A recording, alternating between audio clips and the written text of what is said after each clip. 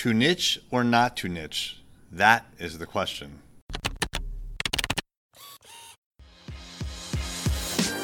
Hey there, I'm Eric Olson. And I'm Kevin Daisy. Join us on our journey to building a $100 million company. What's happening? It's Eric J. Olson. Here at Array Digital, we've talked a whole lot about niching or to not to niche in the last year or so. Actually, it's really been even longer than that. We've questioned whether we should niche for really since the very beginning of the agency, and even before Array Digital, I was questioning whether I should niche or not. And I never really had a good answer. We knew that niching was probably a good idea, but we weren't exactly sure how good of an idea. Ironically, when COVID hit, we only lost a couple of clients out of about 70, and we attributed that to the fact that we had not niched because we had clients in lots of different industries. But since then, we've been able to evaluate our clients and which ones have done relatively well throughout COVID and which ones have not. And we've since started the niching process. Now, we haven't gone really to what someone should call niching, but we've at least identified segments that we want to focus in on. Law, medical, and home services in particular. Those three areas are the areas that we're going after and going after aggressively. Now, why would you even want to niche? This came up at a recent mastermind meeting that I was a part of. And one of the mastermind members named Chris Dreyer from Rankings.io provided a list of some of the pros and cons. And there's a lot more pros, in his opinion, than cons. And I have the list right here, and I want to read to you a couple of each. So pros to niching: greater trust.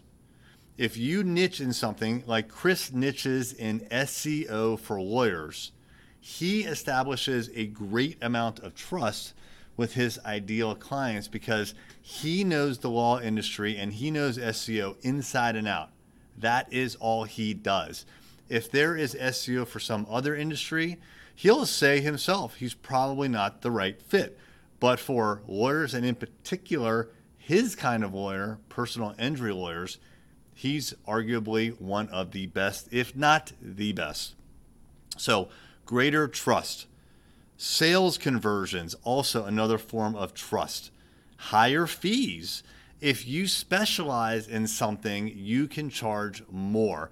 As an example, if you have a problem with your heart, you are going to pay a heart surgeon however much it costs to get your heart fixed.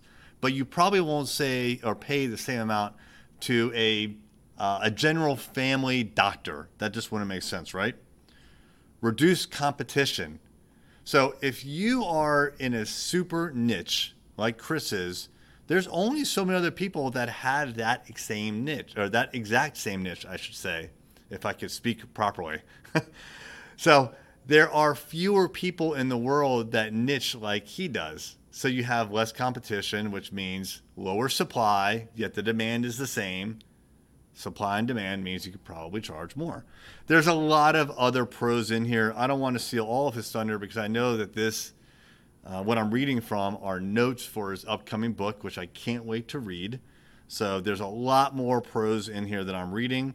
Cons, really, he only has two right now. I'm sure when the book comes out, there will be more cons, but cons are there's a smaller market. So if you are super niche in SEO for personal injury lawyers, like Chris is, well, there are fewer personal injury lawyers than just, say, lawyers.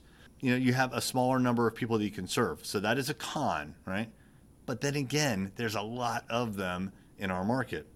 And then there's more risk, recessions. So if you pick a niche that is not recession proof and you put all of your eggs in one basket, and then that basket is affected by coronavirus or something like that, like as an example, let's say your niche was restaurants, or your niche was movie theaters, or your niche was international air travel, you would be having a lot of trouble right now in this coronavirus recession.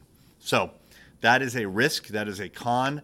But again, the list that I'm looking at here, and actually I'll just kind of flash it to the camera if you're watching the video, it's kind of hard to see, but there's a lot more pros than cons here in Chris's list.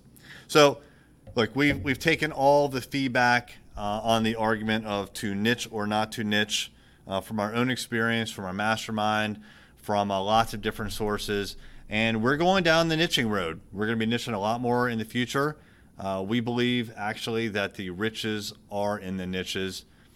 If this is something you're considering doing, I would definitely recommend looking into it, because it seems like if you do niche, you can now speak directly to your ideal audience. Whereas if you don't, you're always speaking in generalities and no one knows if you're talking to them or someone else.